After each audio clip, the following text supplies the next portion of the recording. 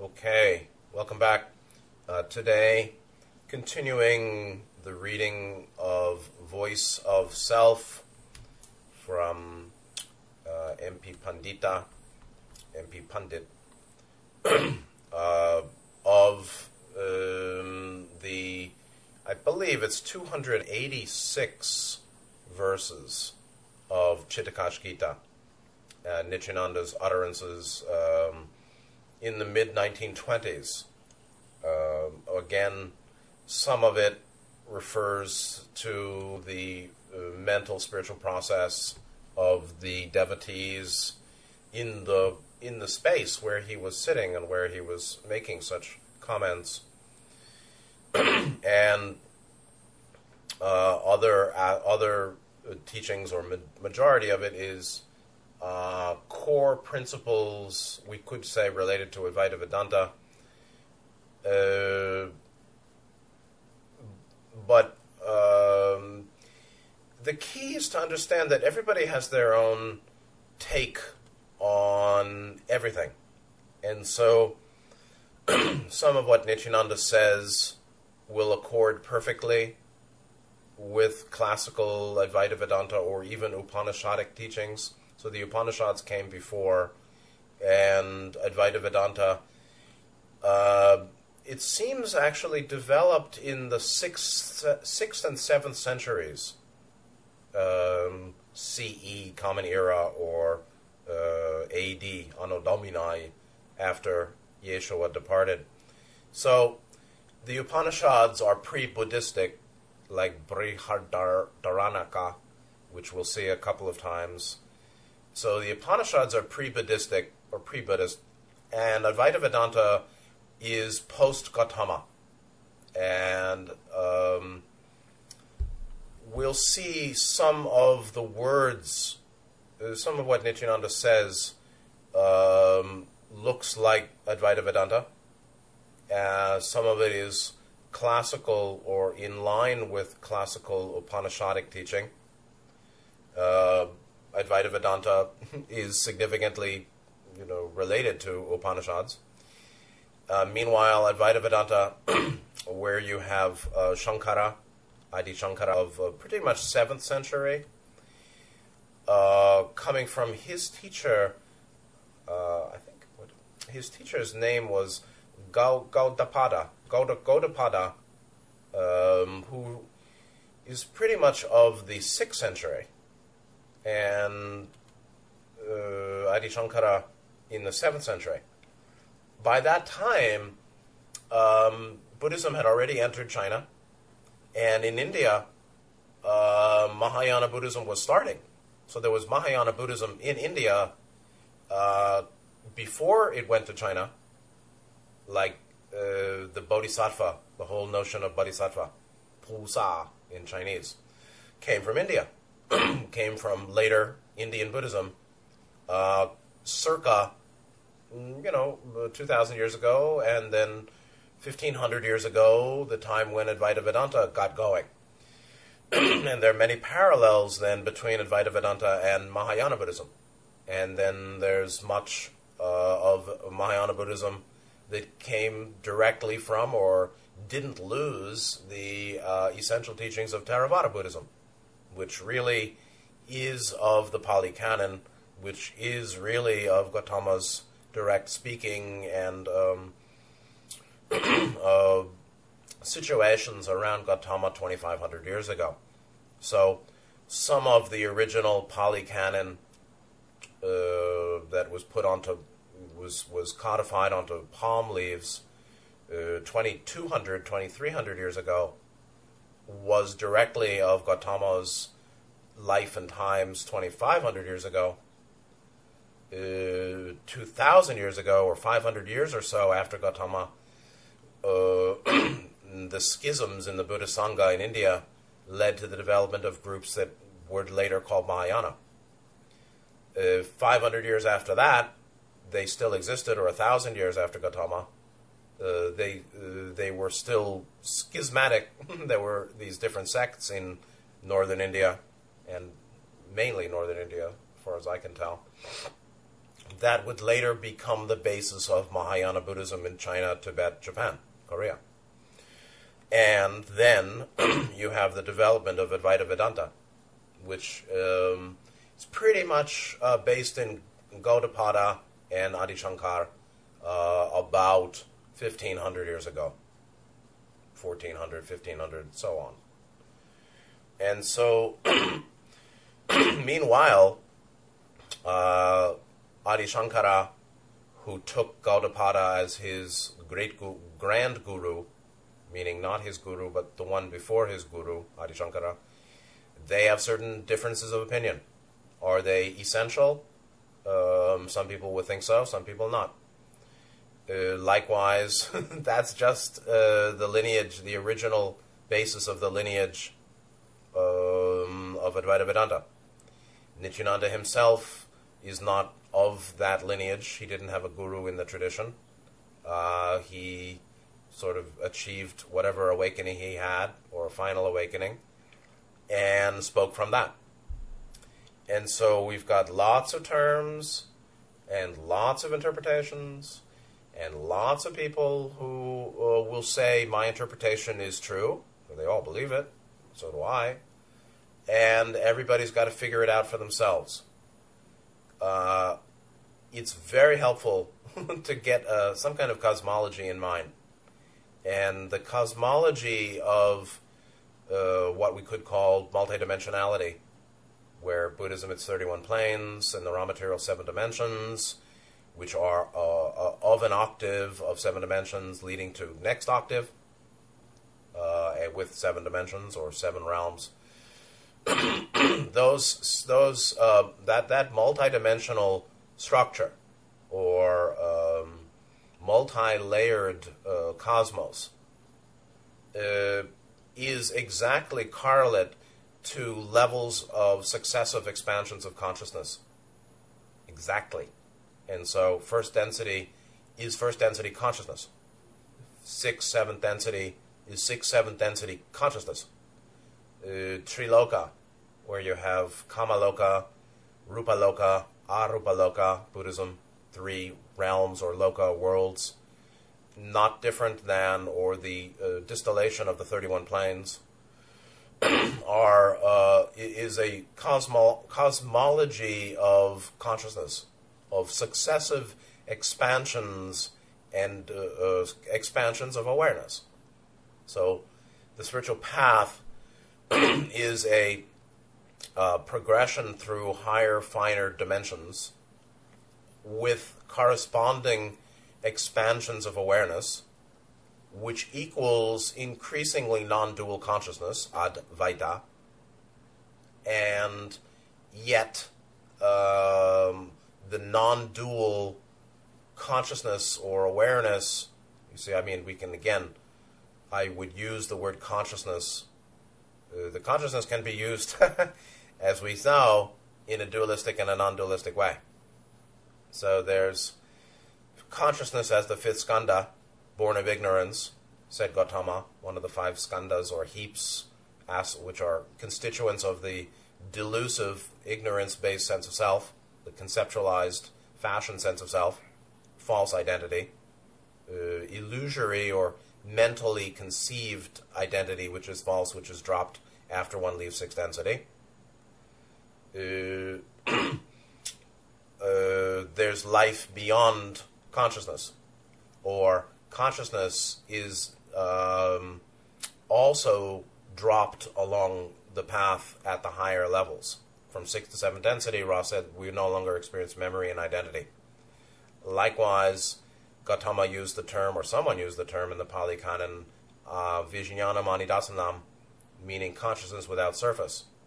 When Gautama talks about the Tathagata of being of such, as we just saw yesterday in the Sabya Sutta, such is a word to describe awareness beyond false identity or subjectivity or subjectivism or duality. And yet, non-dual is beyond what we call unity or the law of one. So Ra is at the law of one.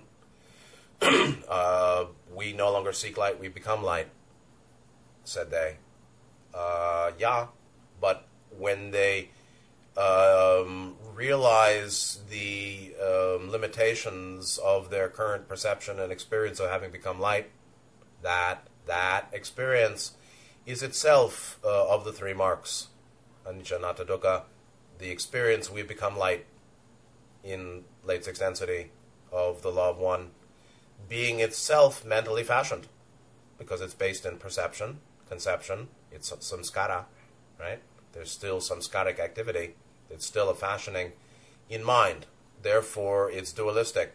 The experience of becoming light or unity is intrinsically dualistic as well. So the limitation or the very, very subtle level of or degree of avidya in the experience of unity is that there is perception, conception, samskaric activity, namarupa. There is still a conceit, tana, mana, or eighth fetter, and a restlessness, ninth fetter, associated with that experience of having become light and I knowing I is one. That's why they drop it when they go to seventh density. And so there's something beyond this octave yes. And that's where we talk about beyond the all. The all being the world, not this world, the seven-dimensional world, then what lies beyond that, or the reality that Gautama is not extinguished. There's no annihilation. He's not annihilated, free of this all. And so some people can't handle that, or they don't even know what we're talking about. But Buddhism is not nihilistic. He directly said, I'm not a nihilist. And likewise, Nityananda, using terminology from the Upanishads, from what, he's familiar with the teachings of Gaudapada and Adi Shankara to some degree, and yoga, Patanjali's Yoga Sutras, and the yoga system of chakras and nadis and Kundalini and pranayama practice, using all that in his own way. And everybody's got to figure out, all right, what are we talking about here? Because everybody has a different take on it. So, anyway, and people should study deeply, but hold concepts lightly. And yet acknowledge there is an objective reality that the concepts point to. And the concepts of each teacher are different, meaning their interpretation of any one word is different from everyone else. Their emphasis is different because their path was different, because they're different, because each is unique. So you're unique, I'm unique. We are all, individual manifestations, sparks of light.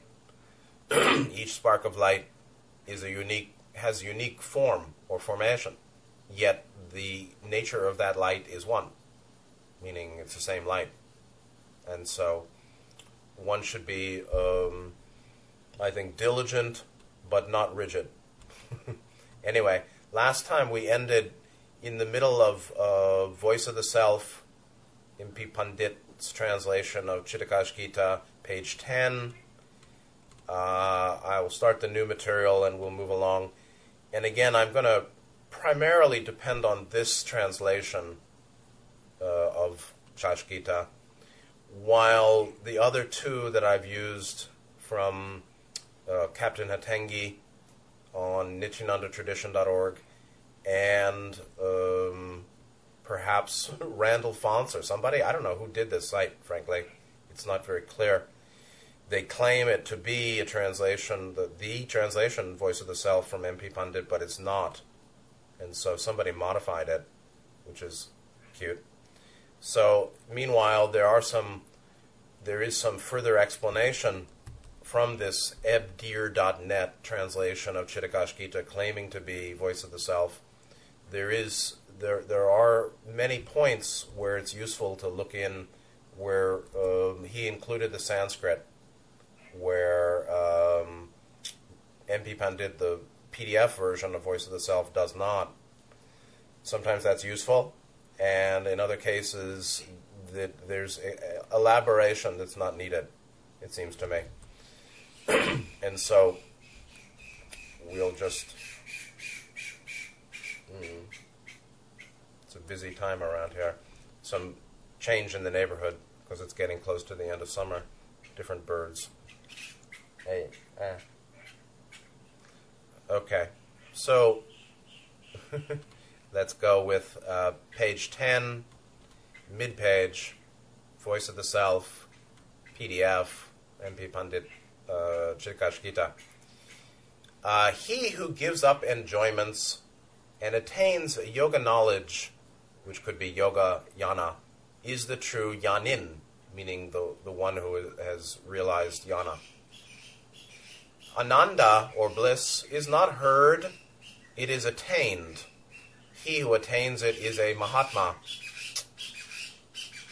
Just a moment. Sometimes these guys are raucous. All right, let's see about that.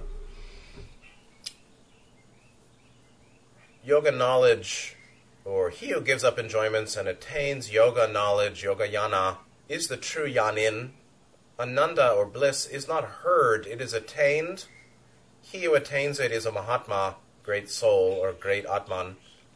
One who sees only the stone and the earth does not become a Mahatma. He who perceives himself within himself is the real Mahatma. This was addressed possibly to devotees who were attached to pilgrimage. And commonly, like attachment to rites and rituals, one of the first three fetters broken at Sotapanna, have some sense that sanctity is attained by worship at sacred stones and places. And while it can be helpful, as he's saying, gnosis or jnana is not attained through the senses. Likewise, bliss in meditation is not enlightenment. It may be associated with awakening or not. People have high jhanic states now and then, some can, where there's bliss or joy or an experience of boundlessness. That actually is a mind-body sensory experience to some degree. Meanwhile, bliss or ananda, and likewise jnana, is not heard or seen. If you see the stone and the earth, or you hear something, that itself is not attainment of jnana or gnosis or realization. And that's an important point. Jhanas are not moksha. Bliss is not realization. And Hatengi's translation, you can just see, just as a little side note, on it's basically verse 54 in the numbered verses from Hatengi, Captain Hatengi, as well as ebdir.net.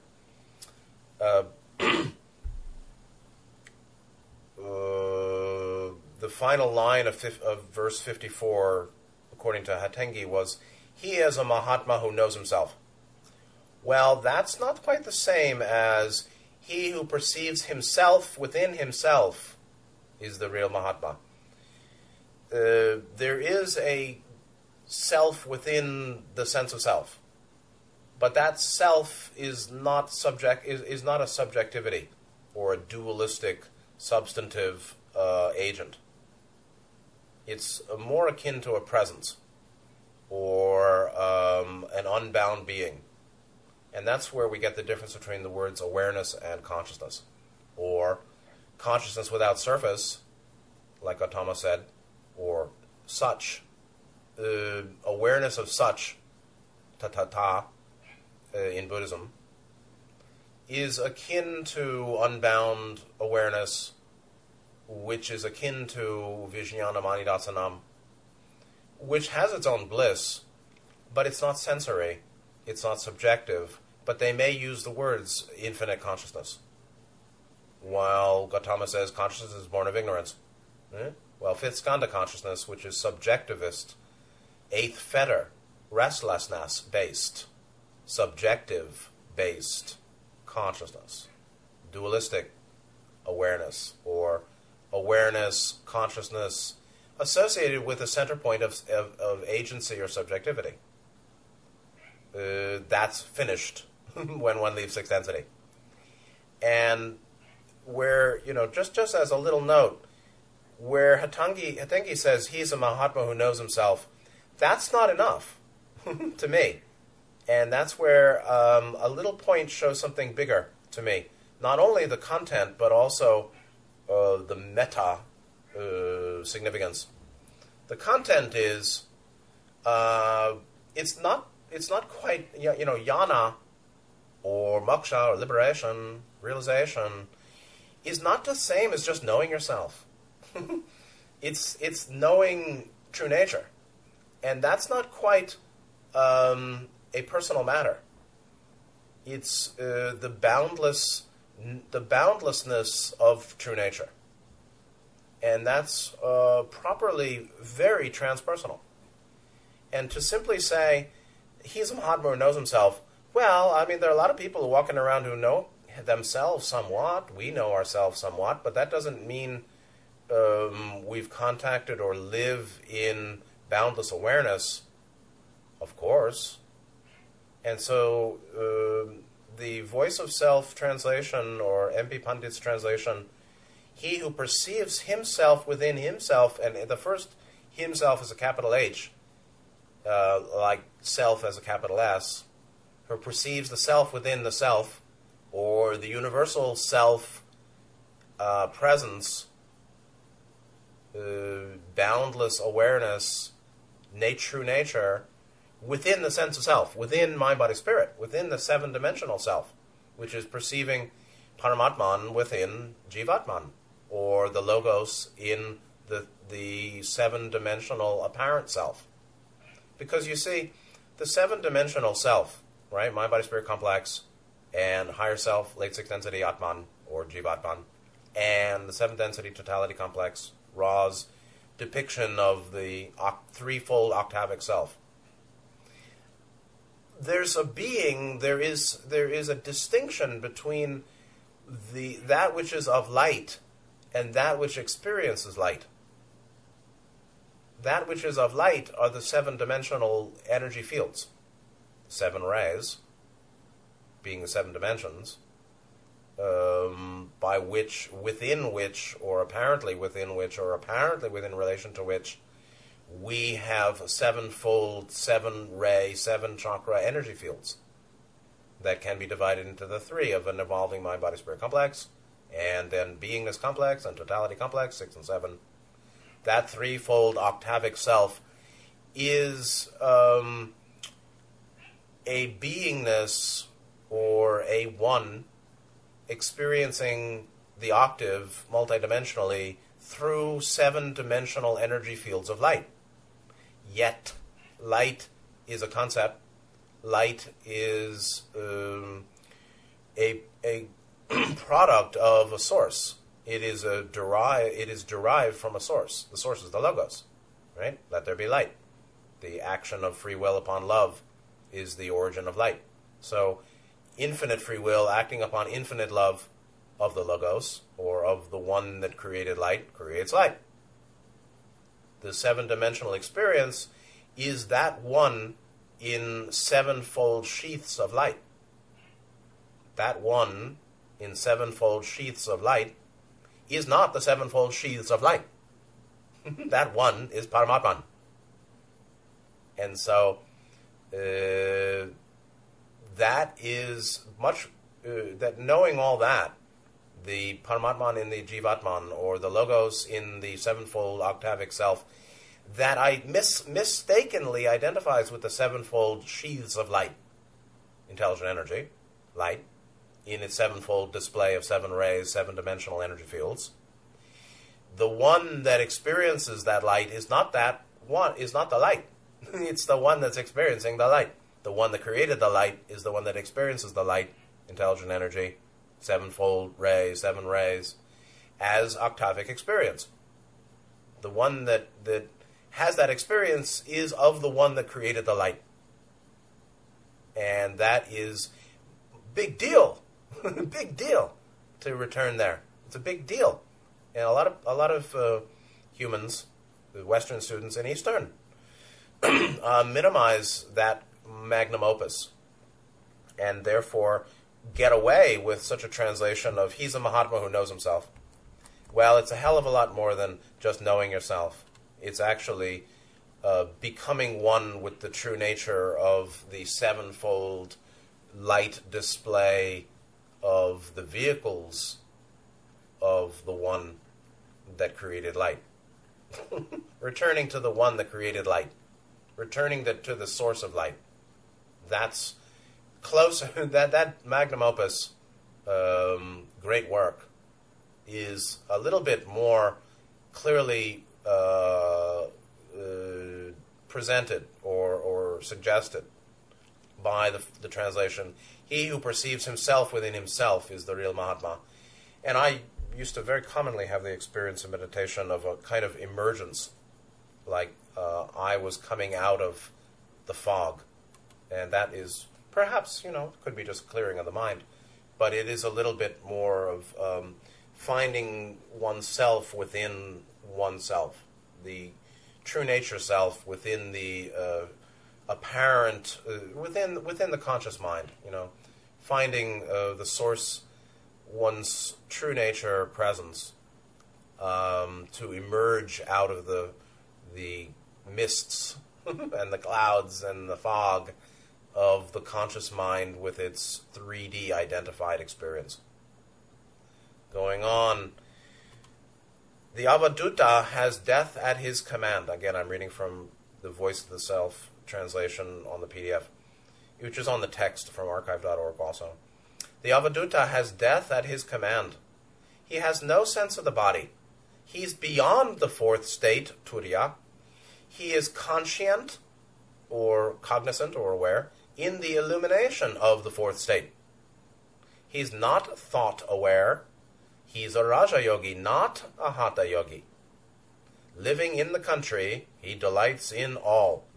There is no separate awareness. He moves about. He has no hunger. He eats plenty of what he gets, but does not ask for more if he has none. To him are same, he who gives poison and he who gives milk, he who slaps and he who loves him. To the Avadhuta, the universe is the father, universe is the mother, the world the relation. The universe becomes himself, and himself the universe, and the all is in himself. Right? So the logos in the apparent dualistic self. Again, I think this translation is really superior, because he's not trying to... He really just wanted to translate directly what Nityananda said, even though lots of people won't understand. That's fine. That's valuable. Were there no potentials for misunderstanding, there would be no potentials for understanding, said Ra. And so it's not intending to be obscure, it's intending to be accurate to what the teacher said. So, Avadhuta, now I'm not an Avadhuta, obviously, so I can't say what that one is. Death at his command, Nityananda left his body freely, regularly, and called out his time of final departure from the body as well, and sat, took some breaths, and off he went, and that was it. So that's the way the great ones leave. They basically announce it to the community beforehand, get their affairs in order, have their closest disciples, if need be, sitting around, take a few breaths, and that's it. And they're gone. And it's gone. Like that. No sense of the body certainly is no not being pushed and pulled by bodily process or bodily desires. This term, turiya, fourth state, is actually interesting. This is a term that's used it's a traditional term, actually starts with the Upanishads and then was used by Gaudapada and Shankara.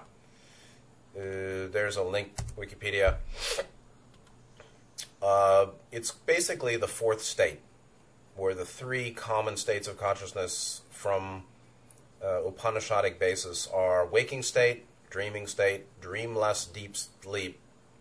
This fourth state, beyond deep sleep, is commonly called the goal, or in the Upanishads, in Chandogya Upanishad, discussing the four states as awake, dream-filled sleep, deep sleep, meaning no dream sleep, and then beyond deep sleep.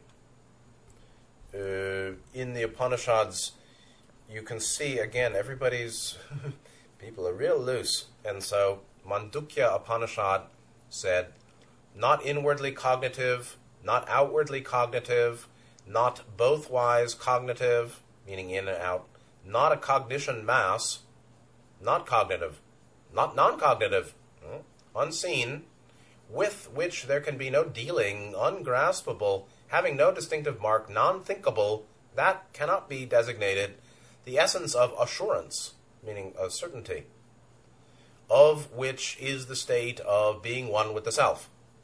Okay, so that's what? Conscious mind in Jivatman.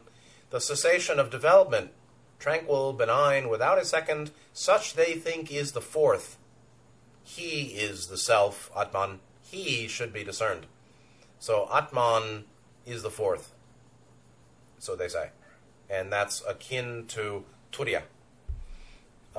Meanwhile, there's this point here brought in by Ellen Goldberg, who maybe knows something. The insight during meditation of Turiya, known as Amatra, the immeasurable, measureless, in Mandukya Upanishad, being synonymous to Samadhi in yoga terminology. Well, you can just see how things get really complicated, and they were already before Gautama got on the scene. Here, the fourth state from Mandukya Upanishad, before Gautama, is equated with union with Atman, right? A conscious mind and Jivatman, or Jiva and Atman at one. What is that, sixth density? Well, some will call that full enlightenment. And that may be why Nityananda said beyond the fourth state. And so you will have some Vedantists who will say Turiya is complete moksha. And Nityananda is saying the Avadut is beyond the fourth state. If the fourth state is with Atman, that's not the final goal anyway. So therefore, Nityananda says beyond the fourth state.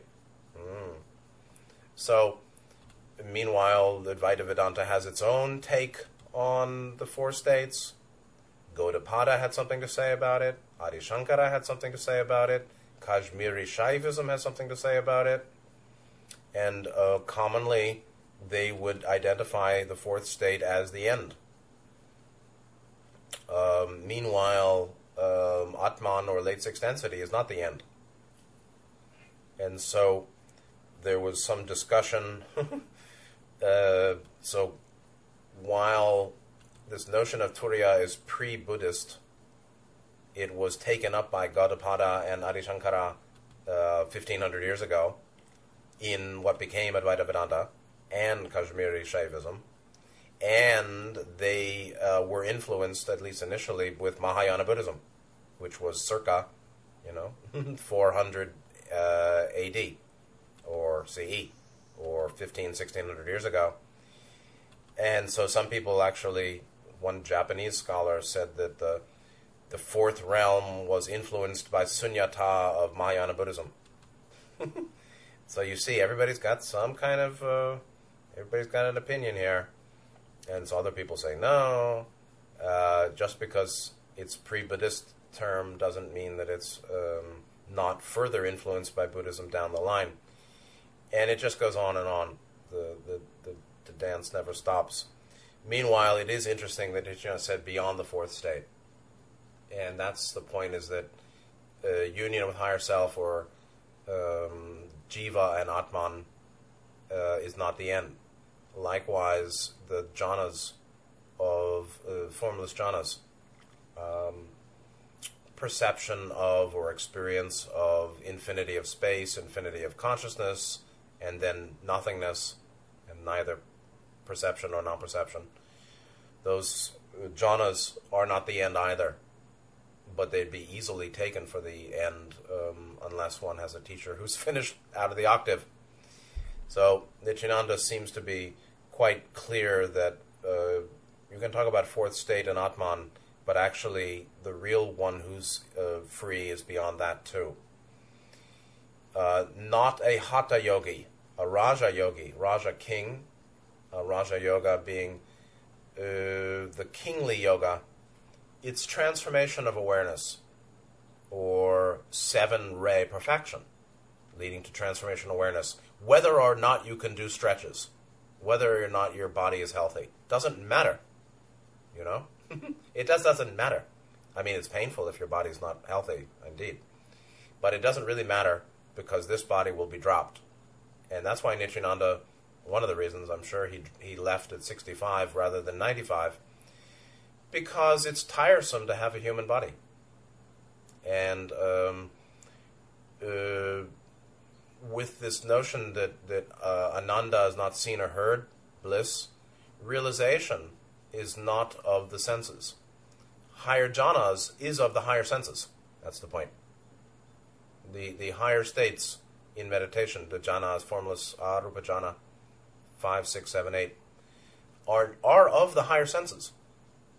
But moksha, liberation, and nirvana, or awareness, consciousness without trace, suchness, or extinguishing craving, clinging, and ignorance, and the end of birth and death, is not of the body. It's not of the senses. One can have that achievement and have a sickly body and die at 40 or 50 or 60 or whatever. That's the Hatha yogi commonly gets attached to bodily perfection. That's why Nityananda said not a Hatha yogi. Certainly there are Hatha yogis who can achieve moksha, for sure. But more commonly, they are attached to bodily perfection. And they have great bodies. They do a great job with their body, yeah. But that's not moksha. That's why Nityananda goes to Raja Yogi. So he says Raja Yogi over Hatha and beyond Turiya. So he's got his own view here that's beyond some tenets of Advaita Vedanta. He eats plenty of what he gets, but he doesn't ask for more if he has none. To him are the same. Now, Nityananda didn't treat everybody the same. In some ways he did, in some ways he didn't. There were some that he wouldn't allow in. So, again, one should be careful always with interpretation. There is a sameness, one taste achieved, with greater expansions of consciousness, and that's, recognition, a greater appreciation of unity as the nature of diversity or differentiation. And that is where, akin to not being swayed by the world of winds, right? If somebody says, I love you, and somebody says, I hate you, one can get to a point of greater freedom. It doesn't have to be rigid, holding on to anything. Greater freedom and well-being so that one's not swayed naturally. There's no triggering when we hear, I love you or I hate you. It's nice to be loved, and it's a little bit bitter to be hated, but ultimately it's not a big deal what other people say. Unless you feel it is. Then it is for you, but it doesn't have to be. So he who slaps and he who loves him are the same to him. And again, this is beyond any kind of triggering, beyond attachment to praise and blame, beyond grasping and aversion, beyond the three marks. Ultimately, The universe becomes himself the universe, and all is in himself. This is the greater all that Gautama didn't talk too much about. Next page, moving into page 11 from the PDF. Rechaka is the breath drawn upward. Kumbhaka is the breath that is held. Puraka is the breath left deep within. This is all about pranayama. All the three breaths are internal regulations within the body, none from outside.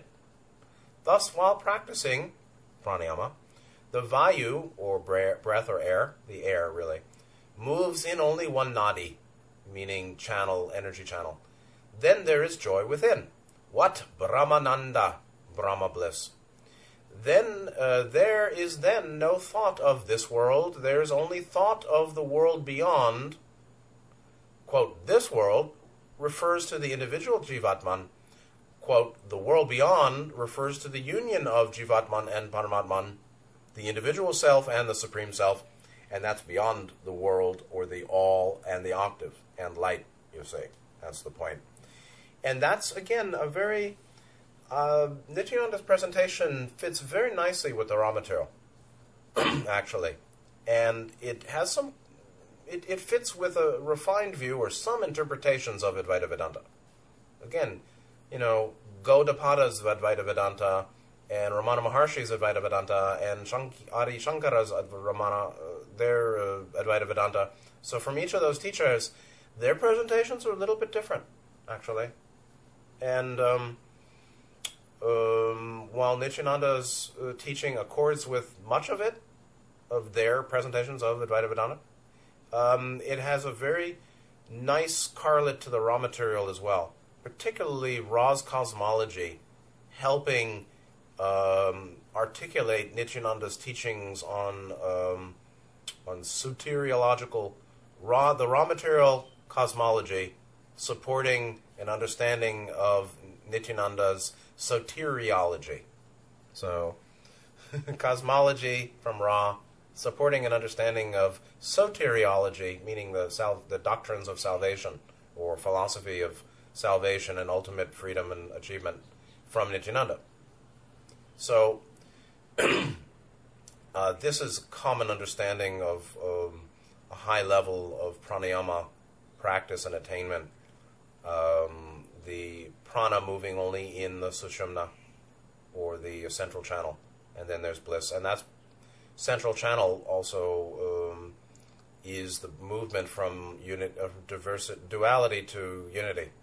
Diversity, multiplicity, differentiation, duality, me and you, to all one. And so going from energy, and that's a very perfect correlate, and it's literal, not just symbolic. It's literal, that achievement of non-dual awareness, non-dual consciousness, or trans-subjectivist, non-personal, non-dual awareness in mind, or of mind, is associated with prana not being scattered between Ida and Pingala, but being centered in Sushumna, the central channel, from root to crown. So, dualism of pranic activity ending, giving rise to unification of awareness, or awareness that's non-dual itself. That then, likewise, is associated with no more thought of this world being the individual Jivatman. This world is the world of light, or the world of subjectivity, the personal. And you see, even the Atman is the personal, you see. That's the secret. Atman of one is of one of this octave, which is ultimately S, self with a lowercase s. So, Jivatman, or Atman, is of this world, this octave, and the goal is not of this octave, or is attainment of realization, and therefore freedom from reincarnation in this octave. Realization beyond the octave, or the union of Jivatman and Paramatman. And that's no different than the going into eighth density in the raw material.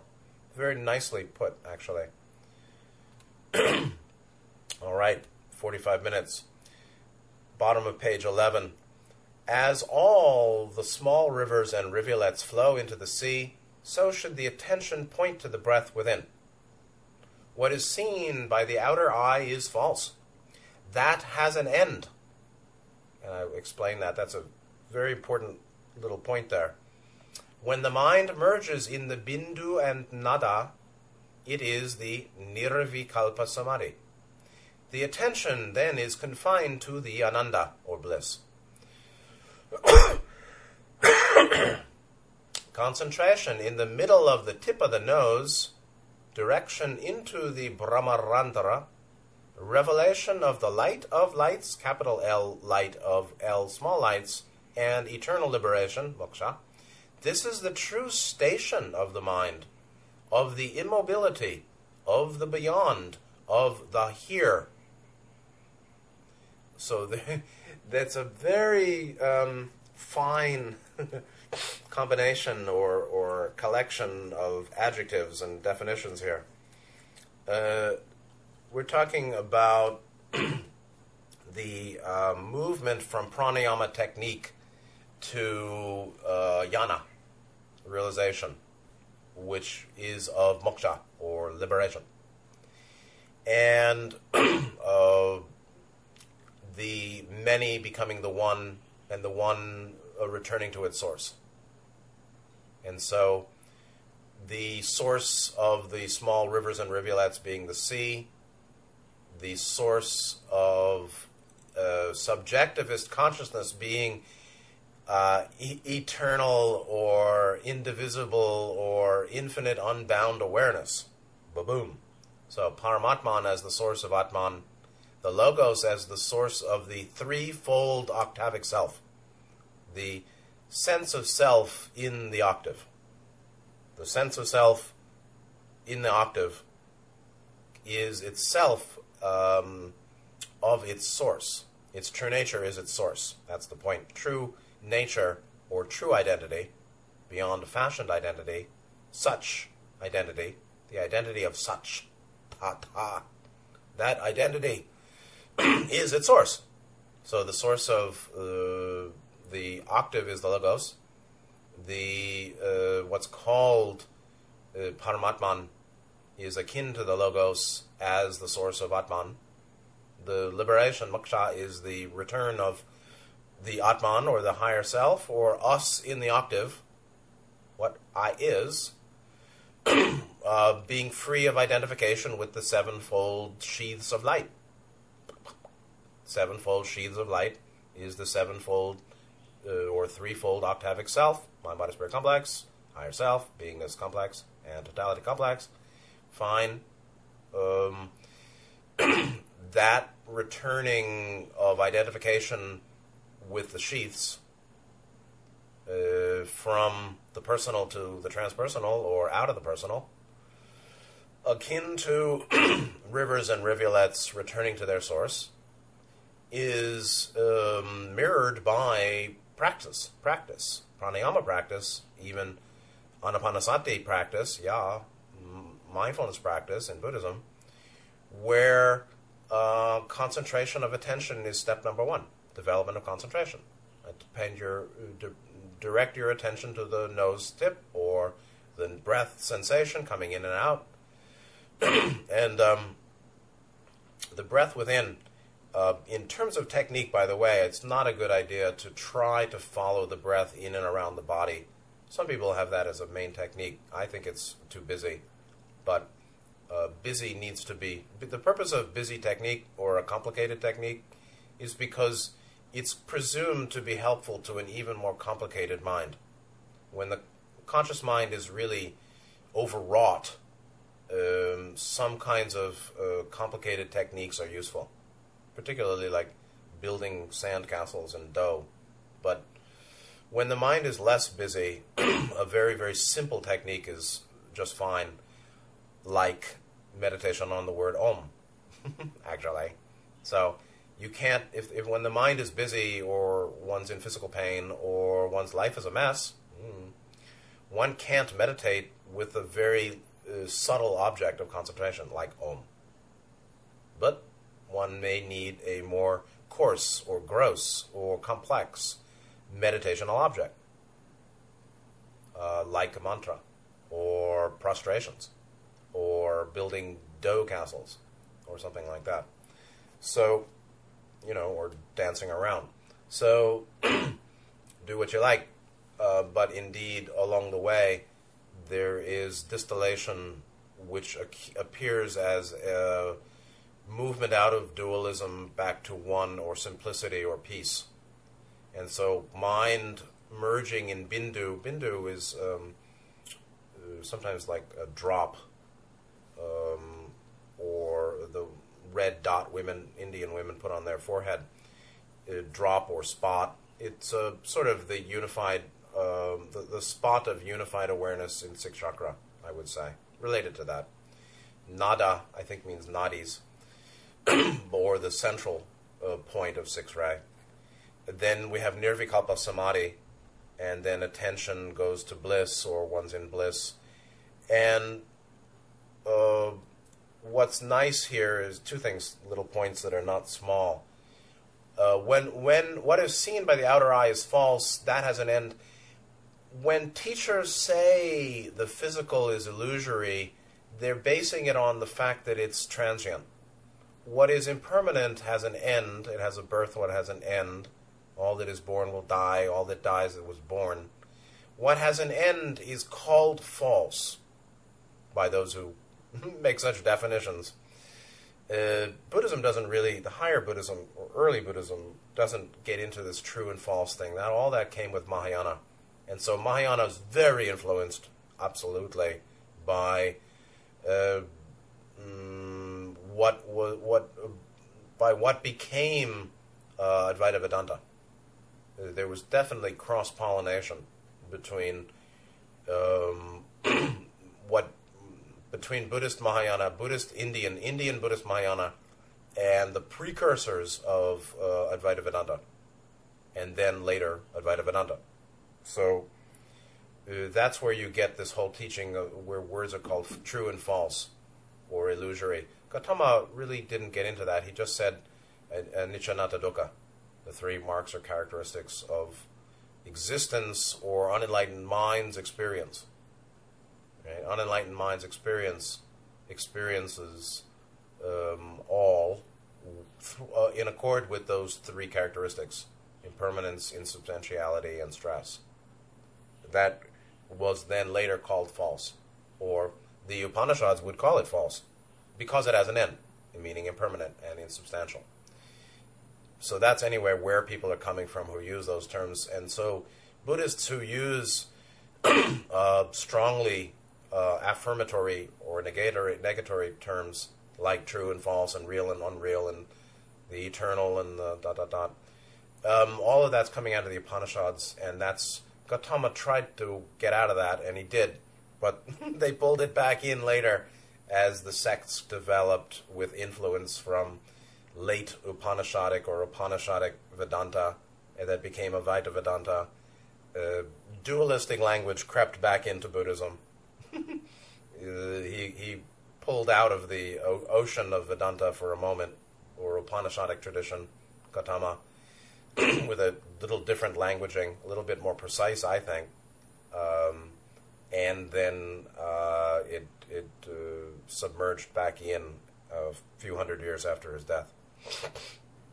So, but the second point here I think that's useful is eternal liberation, moksha. It's eternal because it's death. It's because it's without death or birth. It's the deathless because it's the birthless.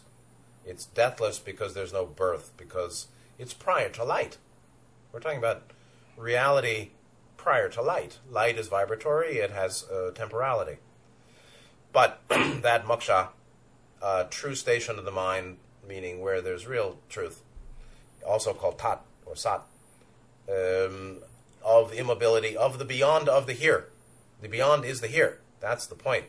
It's not up there, out there. what's in front of us actually is a screen, the display of seven-dimensional light, or display, in this case, of third-dimensional, third ray light, hides its true nature as seven-dimensional light, which hides its source, or is a screen of its source of logoic infinitude. So here he goes on, page 12. Here, which he just equated with the beyond. The beyond is here. Here is the abode of the jiva, formless and partless. Beyond, it's great that he did this, actually, because he could tell. I mean, he's not talking to anybody, he's just talking at them. He knew that there is this apparent linguistic contradiction between here and the beyond, where he equates here and the beyond. And he knew that was worthy of elaboration, without hearing anybody's question, probably. Here is the abode of the jiva, formless and partless. Beyond is seen the one and all, the immobile and the immobile. The immobile is the creator of the Vedas, knowledge of the empire, lord of liberation, lord of the empire. Status of mind is the mental man. Man is he who has mentation. That's a word that I like. I must have gotten it from him, because I almost never see anybody using the word mentation. It's not meditation, it's mentation, meaning mentalism, mental activity, the way of thinking. So here is the beyond, the differentiation of forms and parts and portions that we experience because we perceive it. We can perceive it, then conceive it, then experience it, is an illusory display, or not seeing the whole of it.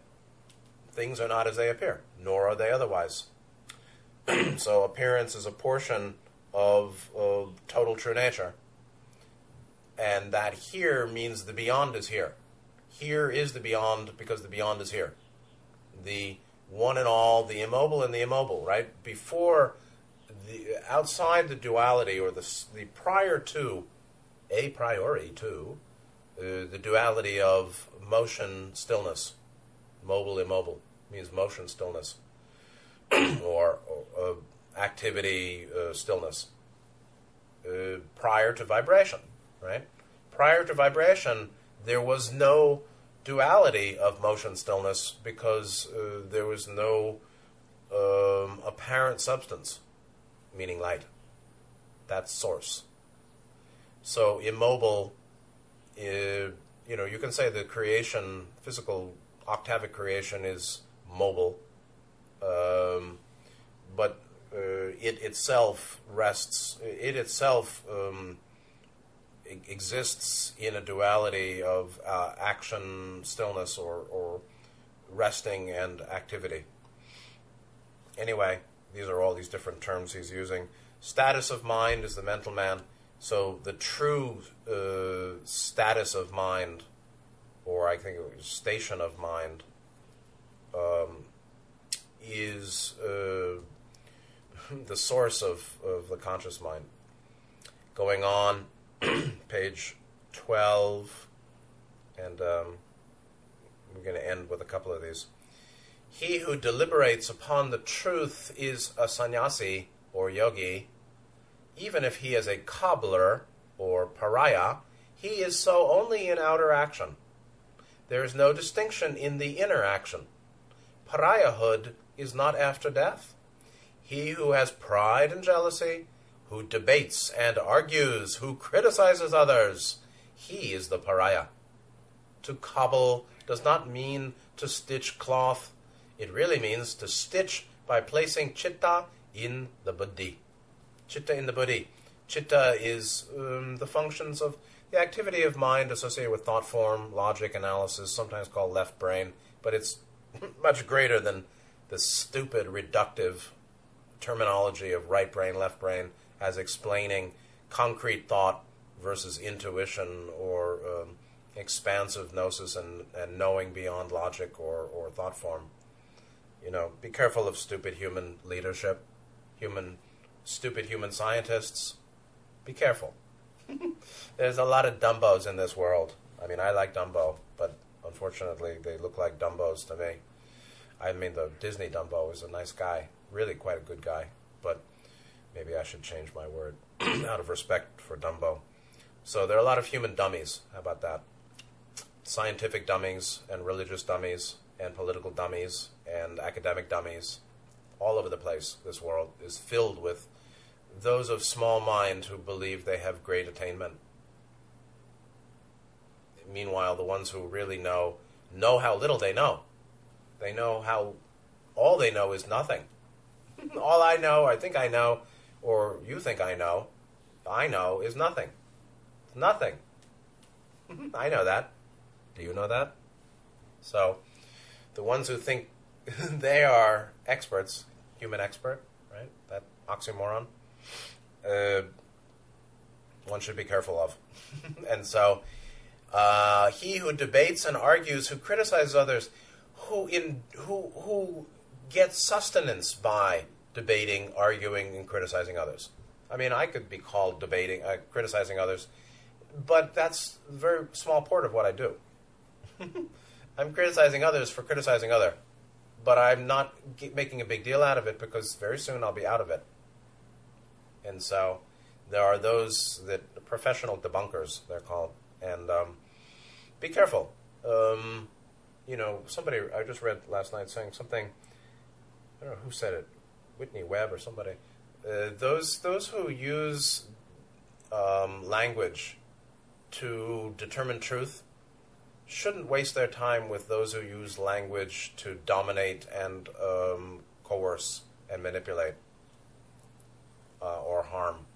And so one must be clear why one is in any one interaction or intercourse with someone. One must be clear. Why am I here? And if it's to convince you of something, one should be determined whether the other one really wants to learn or change their view. I had a friend who long ago went into the Mormons so that he could teach them a thing or two. And after a few months, my remembrance of his story is, after 6 months or so, he left and realized they didn't want to hear what I was saying. Of course they don't want to hear what you're saying. They're trying to mold you, not listen to you. So Nityananda is really saying a pariah is not a lower caste Hindu. A pariah is a person who actually is aggressive and dominating and harmful to others by mind and speech. And the real cobbling that is of value is putting the lower mind, the discriminative, the mind of duality into awareness of unity, to go beyond, to see the one taste of all the differentiated, to see how the many is one, without neglecting the important aspects of the many and differentiation, without neglecting the relative. One can more and more live in the absolute, and that is characterized by equanimity and samatha, tranquility, and we learn that in meditation, and that's the greater work. And so the inner action is critical, not the outer social position, obviously. And so deliberates upon truth, being the sannyasi. Hatengi put it as meditates on the reality. I don't know if that's useful or not. 61. And Ebdir wrote, the one who reflects and inquires upon the tattva is a sannyasi yogi, meaning a renunciate, one in union. Everybody does their own thing here.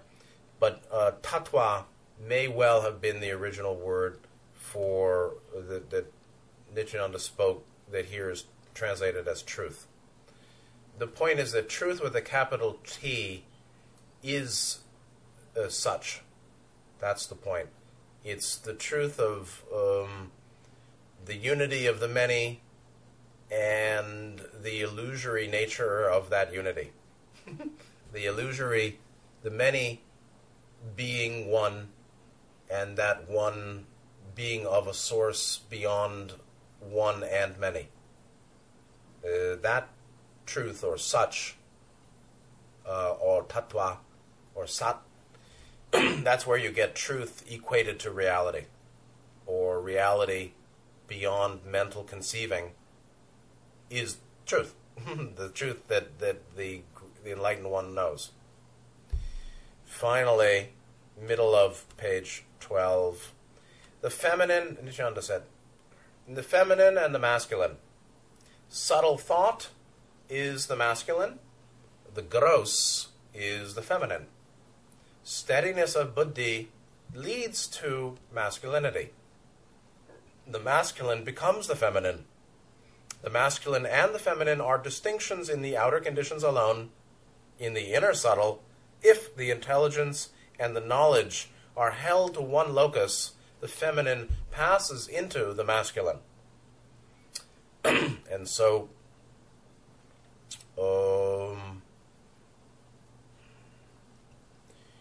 we've got the difference between masculine and feminine, which is really between manas and buddhi. Nityananda, this was actually part of verse 61 from Hatangi also. He said, this is not a bad translation, he wrote, now the distinction of male and female, : a true female is one who is merged in the external. A true male is one who is merged in the internal. One whose buddhi is firm is male, one whose buddhi is fickle is a female. The distinction of male and female is external only, meaning that's not even important. Internally, such a distinction doesn't exist at all, meaning don't get stuck on male and female. When the manas and buddhi are merged in Atman, one who is physically a woman becomes spiritually a man. Now, lots of people will say, how misogynistic. But you can say anything if you want. But he's also saying distinction of male and female is external only, internally meaning of awareness or spirit. Male and female, or the genders, are unimportant. It doesn't even exist. It's unimportant because it's non-existent. There is no male soul or female soul, or Atman is not male or female. There is, however, yes, a preponderance of love or wisdom or fourth ray, fifth ray, that was the predominant quality that led any soul up to sixth density. That's, I think, true. Meaning, there are groups in sixth density and souls in sixth density and Atman spheres, Atmanic awareness in late sixth density that got there leading with love versus leading with wisdom. Those that led with wisdom could be called more male. Those that led with love could be called more female. But even that's kind of poor, because love is not exactly feminine, and wisdom is not quite masculine. Tibetan Buddhism, they mix them up too. It's not that simple. But there is manas and buddhi. There is the logical, analytical function of mind that goes to differentiation and duality and the many and the relative, versus the receptive function of mind that sees gestalt or patterns or whole, or can know without thinking, or has awareness of fine distinction, seeing the many as one, or manas sees the many and may know it. Buddhi sees the many and knows it as one, and also has a finer level of discernment. And so manas is much more active than buddhi. It's much more associated with time and space and change and birth and death. And buddhi is very much, I think, it's hard to say. exactly what they mean by it. It's discriminative awareness or discernment. It's certainly a fifth, sixth chakra blend, I'd say. It's a sort of expansive stillness wisdom, not simply analysis and differentiated thought form. It's something a little bit more encompassing than that. So, anyway, whether we say male or female doesn't quite matter. There are these two functions or qualities of chit or mind. One that is more associated with differentiation and form and change, and the other one more associated with the absolute of the many as one, unity, and awareness of the subtle in the gross, while manas is really focused on the gross or the physical or thought form, that outer versus the inner, and the inner includes the outer. So it's not the inner without the outer; it's the outer inner, or the inner outer. One manas is much more focused on the outer. Buddhi is clearly focused on the inner and outer, or sees the outer as inner, or the gross as subtle. Sees the subtle in the gross. Or can see the many and knows the many as one. Like that phrase, things are not as they appear, nor are they otherwise. That unification. And this is probably where this was a notion in Buddhism somewhere, that women had to become male, reborn as a male to become enlightened. That is not original to Gautama. There were many female arhats around Gautama. He didn't want to make an order of nuns for various reasons, but there were many female arhats, a whole bunch of them. So misogyny was not not in the original teaching of Gautama. But the key really is knowing the two as two, knowing the distinctions of the two, and then being able to bring the awareness of many into an awareness of one. And so that's akin to the feminine passing to the masculine. But it also is true, steadiness of buddhi leads to masculinity.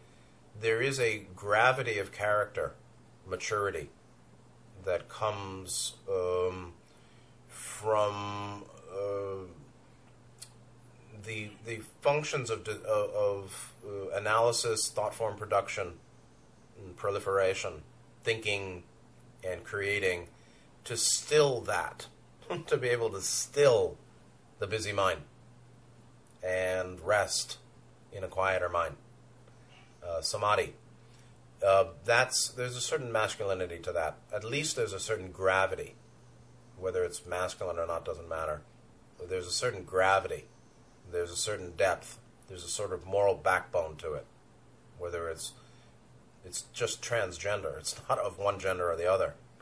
Putting gender terms onto qualities of mind and path development is troublesome and makes a lot of problem. But there is a certain depth of mind, from a depth of character that comes from the ability to have a steady or quiet, solid mind. And so all the adepts that I've seen and the great masters that I've seen, they're very serious people. They're very solid. And the males, physically, are very masculine. That's it. And because they're very solid and steady. If that's called masculine, fine. But it's certainly beyond fickle. We want to go beyond fickle and stabilize. So that'll be it for today. And that's the end of page 12. And next time we go to page 13 on the PDF. And I hope it was helpful. There's been a little pause in the uploads to the podcast, but I do recommend people look at the podcast page if ever I'm removed from YouTube for whatever reason. then the podcasts will continue. But I strongly recommend, if you're listening, and if you like what you're hearing and you want more, take a look at the podcast pages and make a bookmark or footnote or favorites, because that'll remain after YouTube falls away. And not that I've had any trouble with YouTube, but these days things are very unstable. So, and Deagle.com was down yesterday and came back up with a reformed design with much less information on their 2025 forecast. No surprise. So things are changing, and yet there is that which does not change. So please take good care of yourselves, and see you next time, and good night.